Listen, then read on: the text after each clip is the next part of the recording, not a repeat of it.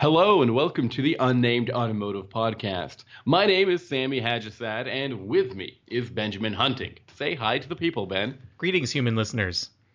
Ben and I are a pair of automotive journalists. In fact, Ben writes for a number of publications, including Auto Guide, Haggerty, Auto Trader. What else is there out there, Ben? Post Media and the New York Daily News. And I myself am the road test editor at autoguide.com. And we have some pretty cool cars to talk to you about this week. Actually, some very fast German cars. Ben, why don't you take it away with the newer of the two vehicles, which is the Mercedes-AMG C63. Go ahead. That's right. It is the newer of the vehicles we're talking about this week, but only in certain ways, Sammy, because the 2019 C63 and C63S are more of a refresh than a full-up redesign. Now, that's a really interesting way to take a look at it. I always say that a refresh is usually pretty superficial, and this new vehicle has a brand new transmission, a 9-speed automatic instead of the old, I think it was a 7-speed? Yeah, I could say that the updates that have been made to the C63 can be divided into two categories. There's the mechanical updates, like the ones you just mentioned, and then there's the electronic updates, and those are the two areas that have had the biggest impact. You also get somewhat of a restyling on the outside and the inside. It's not dramatic. It does look a bit more modern, but really what really caught my attention was I hesitate to use the word training wheels that have been added to the C63, but that's kind of how it comes across. I went to Bilsterberg, which is a private racetrack in Germany, just outside of Paderborn, and it is an amazing facility, Sammy. It's designed by Hermann Tilke, who's the guy who's been putting up F1 tracks all over the world for the last decade or so, actually longer than that. Yeah, he's also the guy who helped redesign the Nordschleife when they wanted to make it a little safer and a bit more modern. That's in like part of the Nürburgring, right? Yes. So there's some people who say that the Bilsterberg facility is like a mini Nürburgring because it has, I think, 44 elevation changes and 19 corners. God. Yeah, and also Walter Roll, I never say that right. He was involved in the design as well. So some parts of the track kind of feel like a forest rally stage. It's really an amazing track. I was able to drive it last year with the Mercedes-AMG GT, the pure sports car that just came out, or not just came out, but the R version had just come out, which is why we were there. And I loved it. I fell in love with it right away. It's a fun track. It's challenging without feeling dangerous. And that's really hard to do, especially at a modern track where you end up with tons of runoff and a lot of paved areas, and it kind of feels like a lot like Circuit of the Americas, which is a challenging track, but not necessarily because it's dangerous. And I don't want to say that motorsports should be dangerous in order to be interesting, but I think challenging is a good way to put it. You need to challenge the driver and the car because, first of all, modern cars are becoming so capable, and you need to do more than just have the car pushed. You need the driver to know what's going on too, right? Yeah, and it's interesting that you mentioned modern cars are so capable because for the C63 and the C63... Yeah, bring it on back to the C63. Yeah, so the C63 and the S, they got the same engine as they did the year before. So you're looking at a turbocharged V8. It's 4 liters, 469 horsepower in the base C63, and then 503 horsepower, I believe, in the S model. And the S model also has 516 pound-feet of torque. These are pretty big numbers, and what's cool... That's a lot of power. It is a lot of power, and it's very cool that Mercedes has kept both of these vehicles rear-wheel drive. So we know that the E63 and the S63 have gone all-wheel drive in recent years. Not the case for the C63. So like the M3 and the M4, the Mercedes has decided to keep things rear-driven, which I appreciate. We talked about the RS5 just a few weeks ago, and that was a great car. And it's in the same segment as the C63, so it's interesting that you have all these different choices as to what kind of configuration would be best for you. Cool. I really love talking about sports sedans, especially these sort of like super sports sedans, which have way more horsepower than necessary on the road. But you got to take them to a place. You got to take the C63 to a place where you could actually stretch its legs out. So why don't you tell me, is this car as fast as 503 horsepower suggests? It's very, very quick. I think it's in fact within 0.1 or 0.2 seconds of the RS5 in a straight line, which is impressive considering that, well, it has a race start function in the C63, but it's still rear-wheel drive. So it's impressive to me that Mercedes is able to challenge all of that power and not spin the wheels just at the drop of a hat. I tried very, very hard to get this car out of shape and to spin the tires, to get the tail to slide on the street. And when I say on the street, I want to say that this was in a small 2-lane road with no traffic near the racetrack. I was just trying to get the car out of shape a little bit. It's very hard. In fact, it's almost impossible. There's just so much mechanical grip and electronic metering going on that the car is very, very approachable in that sense. Is that a good thing or a bad thing? Okay, it's actually both because what? I know that's the easy way out. But see, on Named Automotive Podcast, we embrace dualities, and one of those dualities is the fact that what's good for the street isn't necessarily what's good for the track, and vice versa. These cars are designed to be street driven, and they're capable of being driven on the racetrack. They're not. Anytime you take a luxury car, especially a sedan, and you give it the ability to go to the racetrack, it's over and above the original mission of that vehicle, which is to be fun on the street, to be comfortable on the street, and to, turn heads, which the C63 does very well. However, on a racetrack, especially for 2019, the company has decided to, I hesitate to use the word dial things back, but they've almost sat a co-pilot beside you, a digital co-pilot beside you, whose hand is always on the wheel to make sure that everything you do is amazing and awesome. And as a result of that, things are a little less amazing and awesome when you're trying to turn in a hot lap. That's really interesting because I think everyone has a really romantic view of the C63, especially back in, I think, maybe 2015 when it really came about. You can get it with that, I think, that Black Edition model, and a lot of people saw it making a lot of rear tire smoke. And you're making it sound like that's just not possible anymore. And that just doesn't seem like the nature of an AMG. I mean, is that what AMG is now? They're these really finessed sports cars for the track. And that's what it sounds like. You can definitely get the tire smoke going, and I will tell you how to do that a little bit later on. But just getting back to the idea that it's a more managed experience now. So they've installed this new thing.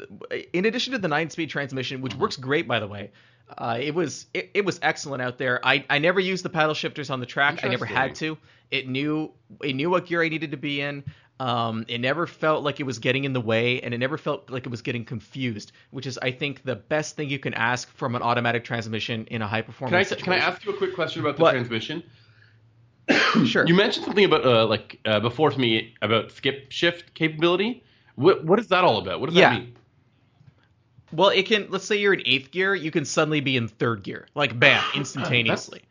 It has a wet clutch instead of a torque converter, which they've tried to. They put that in there so that the car feels more immediate off the line. But where you really appreciate the instantaneous acceleration is that ability to just jump from a cruising gear to an acceleration gear with no hesitation. That's pretty cool. So it's not like it's just you don't have to cycle through each gear when you reach a corner or something like that. It will do that automatically. It'll jump that gear to that. That's pretty cool. Exactly. But there's another feature that they've installed that's not a mechanical feature like the transmission. It's an electronic feature, and it's called AMG Dynamics. So this is kind of weird. AMG Dynamics, it's not stability control, but it works with stability control. And on the S car, you have 4 or 5 driving modes. You've got Sport, Sport Plus, Race, Efficiency, or Comfort. I can't remember what it's called. And there's a slippery setting for winter or if you're in the rain. So the base model only gets all of those except for Race. Now, I mention this because normally when you put a car in race mode, it would suggest that the training wheels are off and that the stability control has been dialed back as much as possible, the traction control has been dialed back as much as possible, and things are kind of in your own hands at that point. For the C63S, it's not quite like that. AMG Dynamics is in the background at all times. And what it does is it tries to predict what the car and driver are going to do and then intervene before it needs to intervene. So it's taking a look at things like yaw, the steering wheel angle, accelerator input, all of this stuff, and it's calculating that, okay, you might be about to enter a downhill corner, and for a downhill corner, this is the amount of braking you're going to need on the inside or outside wheel. This is how much throttle assistance we're going to dial in or dial back. And then it does all of that for you instead of just reacting to the car getting out of shape. So instead of you fishtailing through the corner and the stability control being like, whoa, that's not cool, and then grabbing the back of the car and straightening it out, it tries to do that preventatively, and it does it even in race mode. In race mode, it gives you the widest latitude, but it's still there. Okay, so does this make you feel fast on the track, or does it make you feel like you're not driving anymore? I can tell you that it makes things feel a little weird, because when for most cars that have an electronic stability control program, you can predict how it's going to act yourself. So you can drive around it. You know that if you get the car X number of degrees out of shape in a corner, that's when stability control is going to kick in. You know if you get on the throttle this much more than you should on exit, that's when traction control is going to dial it back. But if it's predictive, if the prediction's going on the side of the software instead of the side of the driver, you can't tell what's going to happen. So what would end up happening is I'd be in a corner and suddenly, like, the car is a little bit less responsive than I'd want it to be, or than it was a few seconds earlier in terms of throttle input, or maybe it's starting to brake a little bit earlier than I would have started braking, and it's not transparent. So you end up with a lap that's maybe cleaner, and I don't know if it's faster because we weren't timing the vehicles, but it's definitely a managed experience. It feels very much like not a video game, but almost like a training kind of It's like sensation. hill descent control for the track. Kind of, yeah. And it's so strange because as far as I know, there's no other car company that's doing this. This is a new thing that AMG has brought out. And I can understand why, because if you're a novice, and you have 503 or even horsepower on the track, that on the rear wheels. That's intimidating. This it lets you do intense things in a way that's perhaps less dangerous. But if you wanted to disable it, you can't. There's no way to turn it off ever. And here's the other even weirder thing that happened to me several times on the track. So the car has most Mercedes-Benzes have an emergency response system where if you're in an accident, it activates, like let's say you hit a wall or something, or you go in a ditch, the car will automatically activate the four-way flashers. It will shut off the air conditioning in case there's a fire outside and it doesn't want to suck smoke into the vehicle, and it will kill the throttle. Okay. Yeah. That happened to me 3 times What? on Bilsterberg. On the track. Did you hit anything? On the track, and not when I was doing anything crazy. It was almost always the same section. There's a set of S curves that lead to a downhill that takes you onto the rear straight, which is one of the fastest parts of the track. When I would accelerate down that hill and get to the straight part, the safety system would activate. I'd have the four-ways on, all of a sudden there's no AC, and the throttle has been killed. And in fact, the driver, I was behind the pace driver for most of my sessions. The pace driver was an AMG GT.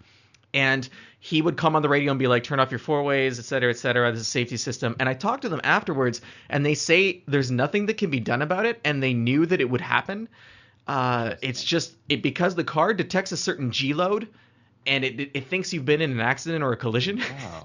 And it activates that system. And I was in race mode when this happened. So the car knew I was in a competition situation. And yet it still activated these very street-oriented safety systems. So that was very surprising. I've never had that happen in a car before. Has that ever happened to you? No, I don't think so. But you know what? This just makes me think of there are obviously some bugs or glitches to dial out. They gave into a feature that's not quite sorted out, which is interesting because the AMG GTR has a traction control knob, if you remember that, like right on the dash, that allows you to put in how much traction control you're comfortable with. And I can imagine something like that being really useful with this AMG Dynamics brain system, this processor, right?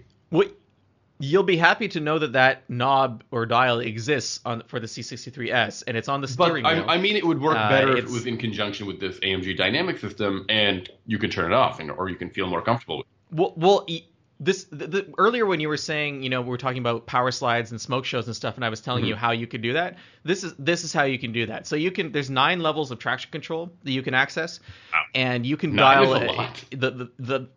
the higher you go, the less traction control you have. So I kept it around 3, which was pretty good. I let the car move around more than I would have expected, and enough to make me feel comfortable on the track. It doesn't deactivate AMG Dynamics, but there were some drivers at the track who had it fully dialed off and were able to do power slides through corners and whatnot. Something that I don't do in a car that doesn't belong to me, on a track that I've only ever driven once before, on a day where there are a lot of people watching. But I did witness it happening. So if you want to do the smoky, crazy stuff, you can. But AMG Dynamics is still going to be there in the background, just muting everything, because the traction control it's separate from that system. It's the only thing you can completely disable on the car. So it's just, I really like the car for the street. It's very cool. I think it has way more personality than an M3 or an M4. But I can tell you that on a racetrack, something like the Cadillac ATS-V or the BMW M3 is going to let you get away with a lot more stuff, because it lets you just turn everything off and actually drive the car, drive the chassis, drive the suspension, instead of driving the electronics. So if you're looking for a filtered experience and you want to feel safe on the track, maybe you're not confident putting a vehicle like this in that kind of situation, then the AMG is going to be the vehicle you go to for that. But if you want a more direct experience, you're going to have to go admit, elsewhere. a couple of weeks we were talking about the BRZ TS and how I got to take it to the track and I had a really good time with it. But some younger folks showed up in some German hardware, including a C63. And when they went on the track, they definitely had a lot of fun, but what they ended up doing was going all out on the straights, and then as soon as the corners came, they really dialed it back, almost to a crawling pace, where they just were not comfortable with that much power going to the rear wheels. And I can imagine something like AMG Dynamics really allowing them to feel more confident when pushing their car on the track. Well, and then you have to ask yourself, does creating a situation where you are not in control of the vehicle, but you're relying on a system to be in control of that vehicle, if you get into a situation where the system is no longer able to deal with it, what do you do? That's true. I agree with that. Because you're driving past your abilities at that point. I'm not saying that's what this car will do, or that I ever felt like that's what was happening in the AMG, because I didn't. I never felt unsafe at any time. But it does beg the question of, it's kind of like when we talk about autonomous cars. It's like, if we have a culture that becomes attuned and used to driving or being driven in autonomous cars, if there's an emergency situation where they have to take control, will the skills they require to get out of that safely have atrophied because they don't drive very often? Or will they still stay sharp? On a racetrack, why are you there? Are you there to impress people with lap times?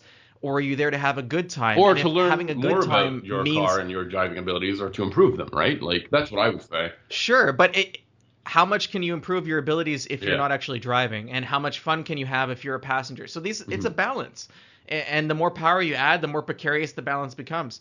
So AMG has, for the C63, this is their answer to that question. The Mercedes AMG GT didn't feel like that at all. I drove that on the same track, and it felt very lively and in tune with me as a driver and the track that we were on. So same company, two different products, two different approaches. I'm really interested in this because it is very... I'm starting to call the C63 kind of unique in its class now, because if you look at the BMW M4 and the RS5, both are available with, or you both use twin turbo V6 or turbocharged V6 six-cylinder engines. Sorry, I'm messing up all of my terminology. The AMG still uses a V8, and almost nothing else in its class uses an 8-cylinder engine, right?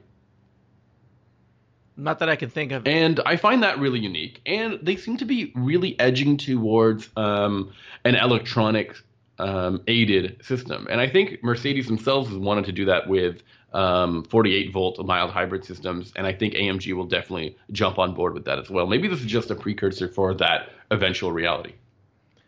Well, I don't see those as necessarily being related. I mean, it's the software is divorced from how many volts are running through the rest of the car. I just mean to say that I think they want to get this. They want to have more technology in their vehicles. And I know the 48-volt is meant to be a fuel-efficient thing, but I think AMG could definitely take advantage of that as well. Well, the reality is no one's taking these cars to the track. It's a very small demographic. AMG owners, a small percentage of them go on the racetrack. That's just how it is. It's an image thing for AMG to be able to go on the track, and that's cool. And for the drivers who do take their cars to the track, I applaud them. But it's not the primary purpose of these cars. I'm not going to get down on this car because it doesn't drive on the track how I would like to drive it on the track. But it is disappointing that a car that's very good does not let you exploit it to its fullest, or at least to the edge of the driver's abilities. You're always being reined in by the car, so you'll never really find out where the edge of your own capability is behind the wheel of this. And do you have a 663S. favorite in this class? Do you have a definitive favorite that you would pick if you had the money, you had to get one of these cars? I think the ATS-V has the I nicest think chassis. I like the ATS-V as well, mainly because it has a very good chassis and it has a great manual transmission. Yeah, and the motor is nice too. It doesn't sound great, but it gets the job done. I think that the engine in the Mercedes is outstanding. The sound and the experience are incredible, and the fact that there's a wagon is pretty amazing too. But the RS5 that I haven't driven on a racetrack. I've driven it extensively on the street, and it's a very competent car. I don't know how passionate and engaging it would be in a track environment. It didn't really speak to me that way, in the same way that, say, an RS3 did. But there's a lot of good choices. There's a few not so great choices. The Quadrifoglio is a perfect example of a car I just don't want. And the M3 and the M4, the drivetrains are not impressive. I think that the M3 and the M4 may be faster than an ATS-V around a track with a professional driver behind the wheel, but I think the ATS-V is more fun. And I go to I the agree track with you, to have fun. and I think I want to drive a car that makes me feel as a part of the process, and to me, a manual transmission is really important to that aspect. A car that we don't usually end up talking about, and probably is forgotten in this class of vehicles, is the RCF, the Lexus RCF. Is that worth mentioning? Oh yeah, no, it's not at all in the same class. I mean, the RCF to me is a hot rod. It's got a cool V8 engine, but it's very heavy. It's not fun to drive at the limit. It's as a result. You know the story behind the RCF, right? And the I think RC I in understand general. that they kind of combined some elements from the IS and the GS, right?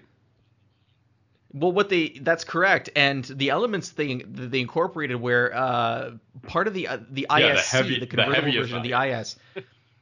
Yes, because they planned to make a convertible version of the RC, and then that never happened. So they ended up with a car that was significantly heavier than it had to be, and there was nothing they could do at that point. The platform was decided, and it had been built out of this ISC GS kind of combination of parts.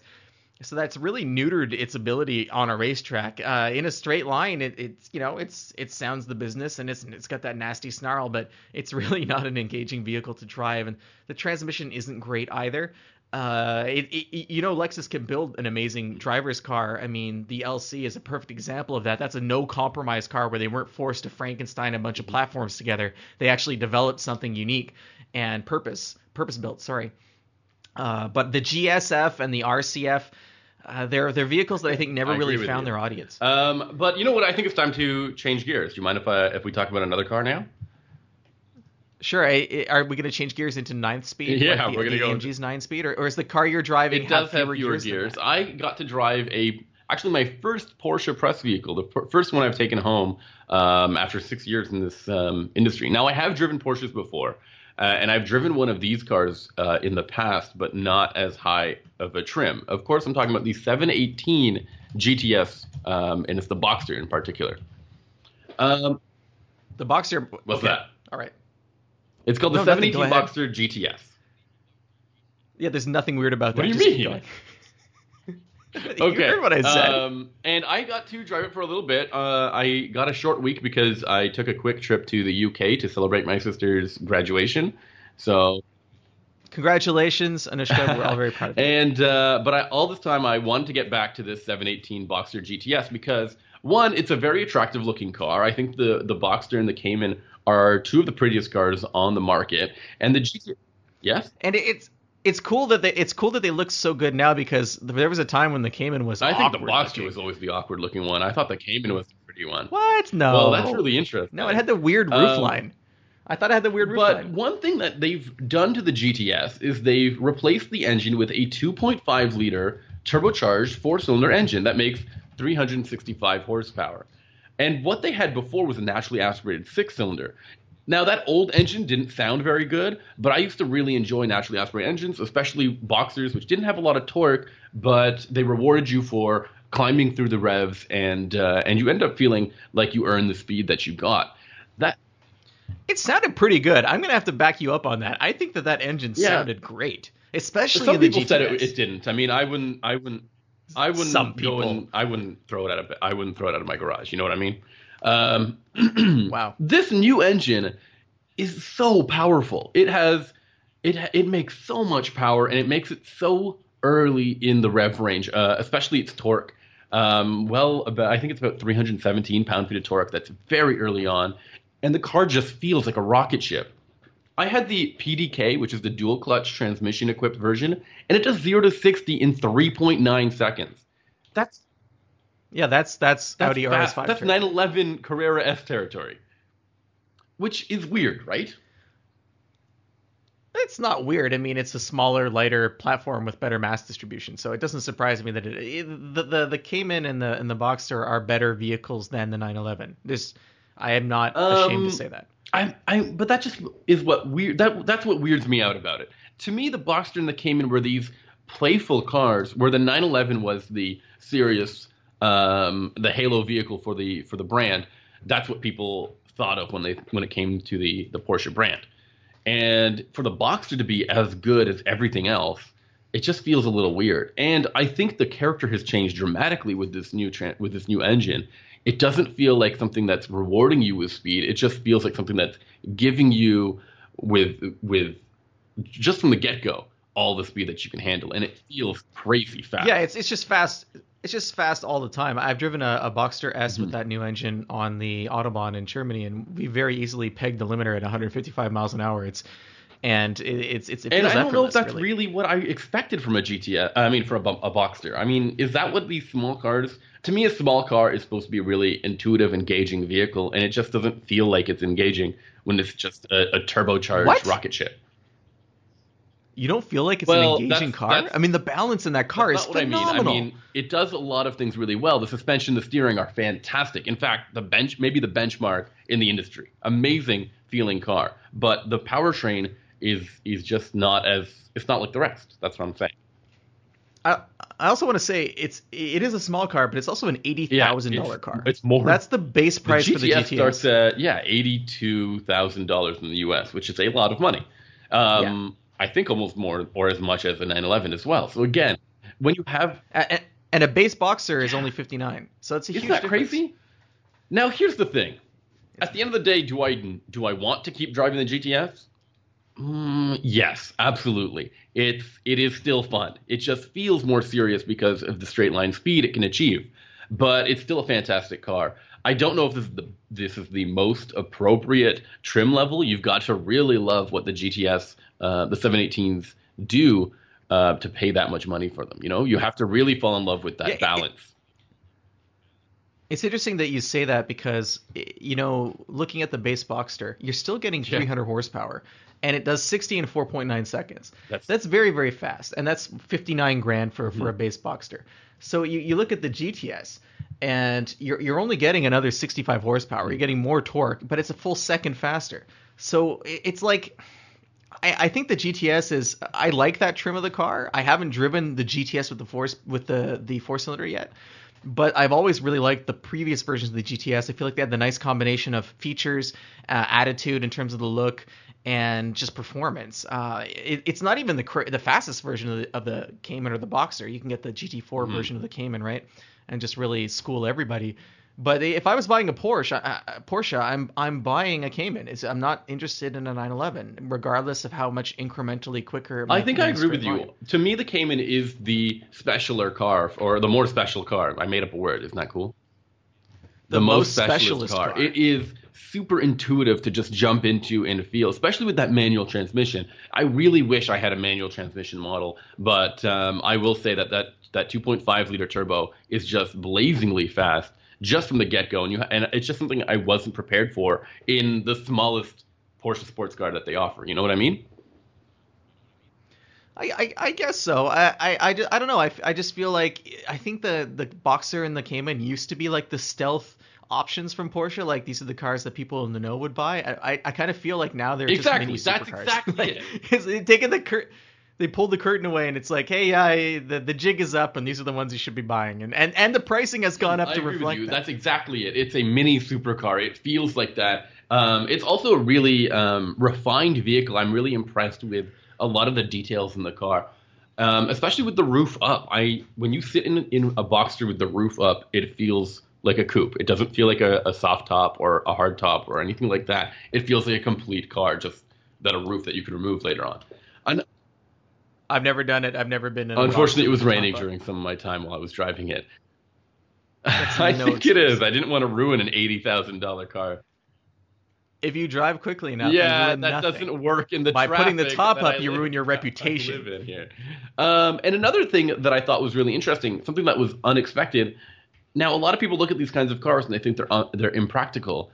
The front trunk, also known as the frunk, is actually really spacious, and it can handle at least two carry-on bags.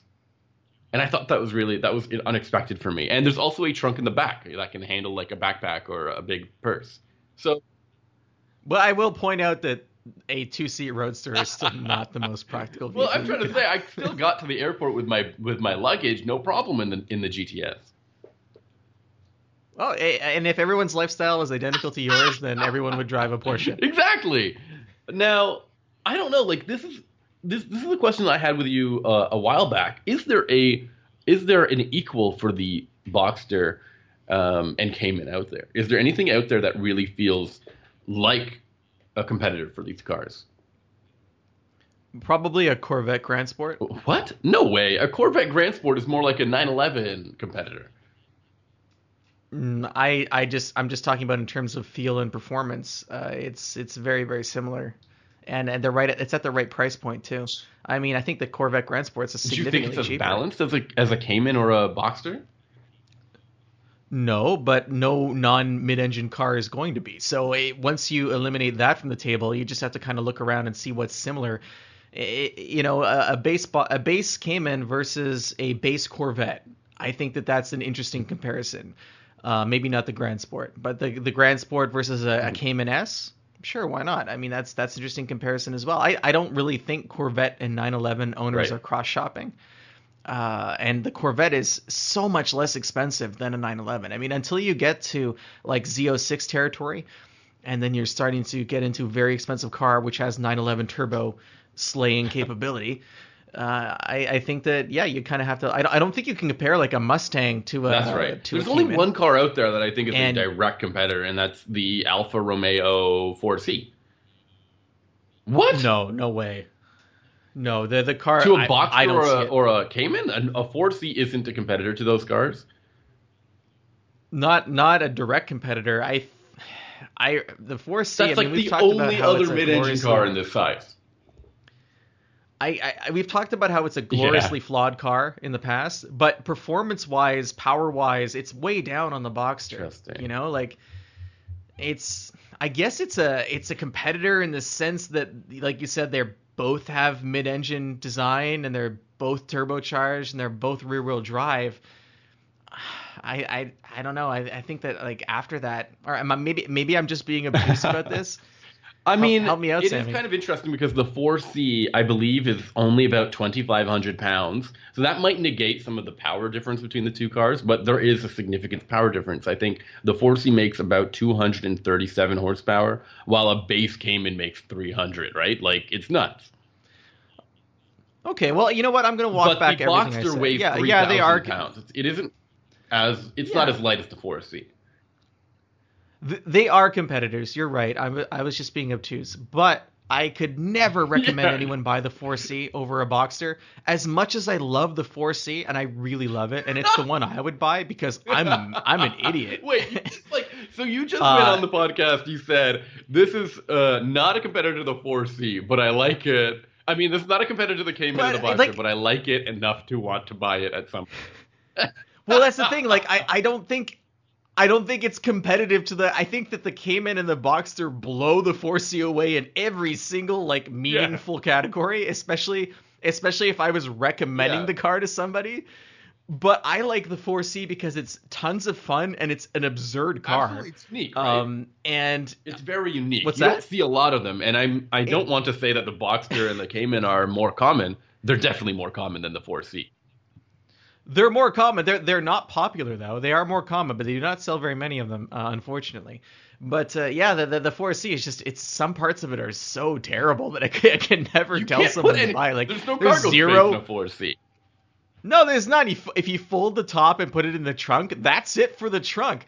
And at the front, can't open there's it. nothing. Yeah. There's just air. You can't open it. It's just air. It's like, whatever. There's a USB dongle hanging from below the dash and a Pioneer stereo system in it. It's got, I've said this before, but it's got a carbon fiber tub, yet weighs a little bit more than a Miata, which doesn't have a carbon fiber tub and actually has a larger engine. It's the car is so ridiculous in so many ways, but it's one of the most impressive, fun cars I've driven in the last 5 years, and I would Which is totally what brings love me to back have to it. the Cayman. The Cayman now and the Boxster feel really serious, buttoned down, solidly built vehicles. And that's not a knock on the Porsche. It just seems to have taken away some of the pure, ridiculous joy that I think these cars could have had. Well, I think that they've always been semi-buttoned down, but you're right, it has only increased as time has gone on. And that's not Exactly. necessarily a bad thing. I mean, these are excellent cars. It's hard to think of a better sports car at that I price, also think that to be honest. 718 buyers will no longer feel, or should no longer feel, like they just got the entry level ticket into the Porsche Club. They are now in serious cars. Definitely. They're, like you said, mini supercars. They're amazing. So much of that is marketing, though. I mean, Porsche has marketed the 911 to be such an important part of its overall image, and they're very invested in that, and it's a very good car. It's not necessarily the best sports car that they make, though. Yeah. You know what I'm saying? Yeah. So that doesn't matter because tons of people are buying 911s. Very few people are buying Caymans And well, I and mean, Boxsters. 911s, like they appreciate eventually, from what I understand. They seem to be. Some of them do, unless Well, it's the 996. In which case, I think it will sorry. eventually appreciate again. But All you know right. what I mean? Like, there's something special about the 911 that continues on through the ages. But Boxsters and Caymans always seem like a really cool bargain, especially if you find one that's a couple of years old, right? Well, the original Boxster, the 90s era Boxster, was not fast at all. It had a unimpressive levels of power, but it was a Exactly. great handler. That's been in the mix since the beginning, and it was only now that Porsche has stepped up, and they were protecting the 911 for a long time by not giving the Boxster platform the power that it needed to compete, and I understand that. But now it does have that power. Now it's a choice of which flavor do you like, not Well, how I'm fast you wanna go. I'm really impressed with the 718 GTS. It's incredibly fast. It wasn't what I was expecting, but I still ended up really enjoying it. You know what I mean? Yeah, and I think definitely. that's all the cars we've got to talk about this week. Is there anything else you want to add? There's been some interesting developments in the industry. There's a new Mercedes A-Class sedan, for example, that just dropped on us. And I think you'll remember I talked about the A-Class hatchback a while back. And the U.S. isn't getting the hatchback; they're getting the sedan instead, and they're also getting a different powertrain. Instead of the 2-liter turbo that makes 220 horsepower and 258 pound-feet of torque, which is what the Canadians are getting, the A-Class sedan will come in A220 form and will make 188 horsepower and 221 pound-feet of torque. Interesting, right? So it is somewhat interesting. I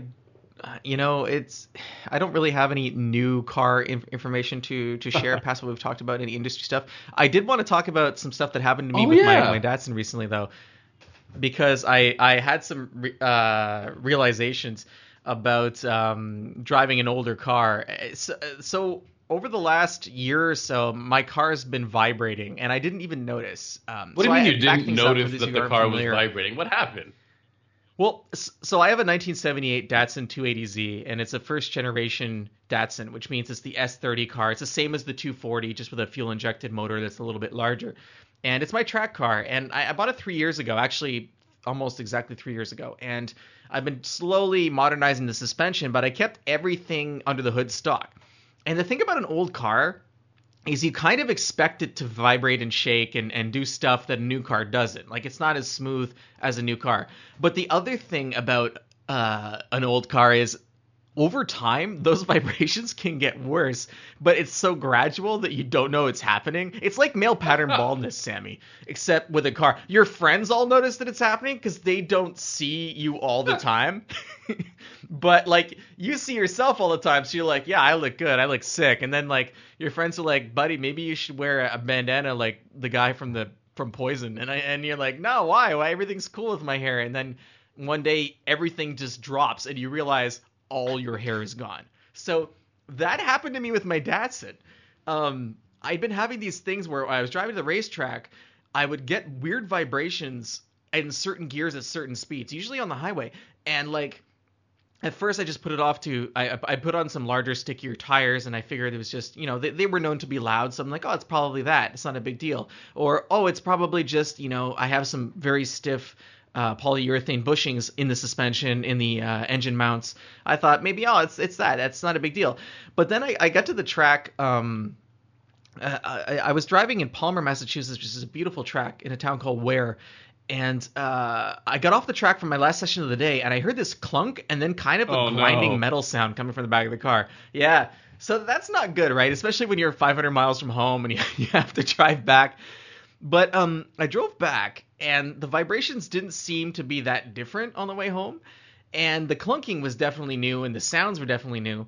But over the next couple weeks, it just got worse, and it got worse, and it got worse. So I finally went into the shop, a friend of mine's shop, KNS Autosport in Montreal, and we put it up on a lift. We couldn't figure anything out. Everything seemed to be fine. There was a left rear axle was a little bit loose, so we replaced the axle, the U-joint on the axle. Other than that, everything seemed cool.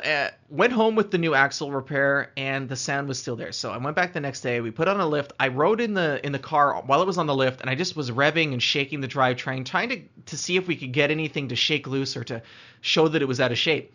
And we were eventually able to figure out that the differential mount for the back of the car was completely gone. It was you would only see it with the car in the air, because it would only do it under certain types of acceleration. It would pull away from the mount, and if you put a pry bar in, everything moved together like it was fine. But if you put the pry bar between the mount and the chassis, between the mount and the diff, you could just lift them apart like there was no connection. So I was assured that this wasn't a problem, that it would be safe to drive on the track like this. It was safe to drive around in general. Mm-hmm. It would just be a little noisy. But I went to a track day the next day at Mont Tremblant, and the car shook itself apart. Like the vibrations, they increased to the point where the entire rear end was shuddering all the time above 3,000 RPM. So I parked it after a session and a half. It was just too distracting. Drove home in this cement mixer full of rocks, which is basically what the car felt like. And then I parked it. I ended up replacing the diff mount with a new solution that mounts from the top. It's actually pretty cool. And I bought a new drive shaft at the same time, an aluminum one piece, because who knows how unbalanced that old drive shaft had become over 40 years of driving. And now that those are in, the car feels like a brand new car. I drive it, and I'm amazed at how smooth and quiet it is.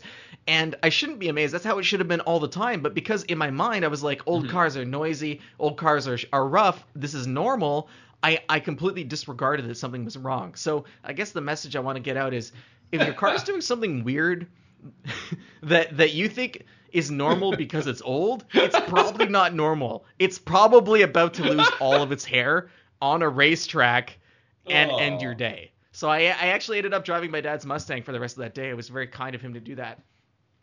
Very different experience from the Datsun, I can tell you that.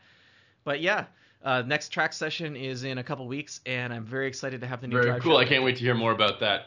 Your Datsun is always a popular car. People love to comment about it. It's very attractive. It's very nice, and it's really hardcore. It's super race ready, so I love that. If you guys want to hear more about, Ben's Datsun and other cars that we've got going on, or if you want to tell us how much you hate hearing about Ben's Datsun, be sure to actually send us a message. I prefer Twitter. You can find me at Sammy_ha, like you're laughing. And you can find Ben. He likes it when you talk to him on Instagram.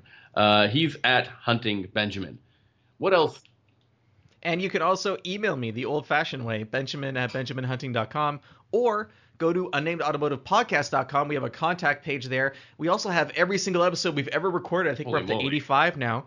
And you can listen. Yeah, I know, it's crazy. It's crazy how much time we've invested into this relationship, Sammy.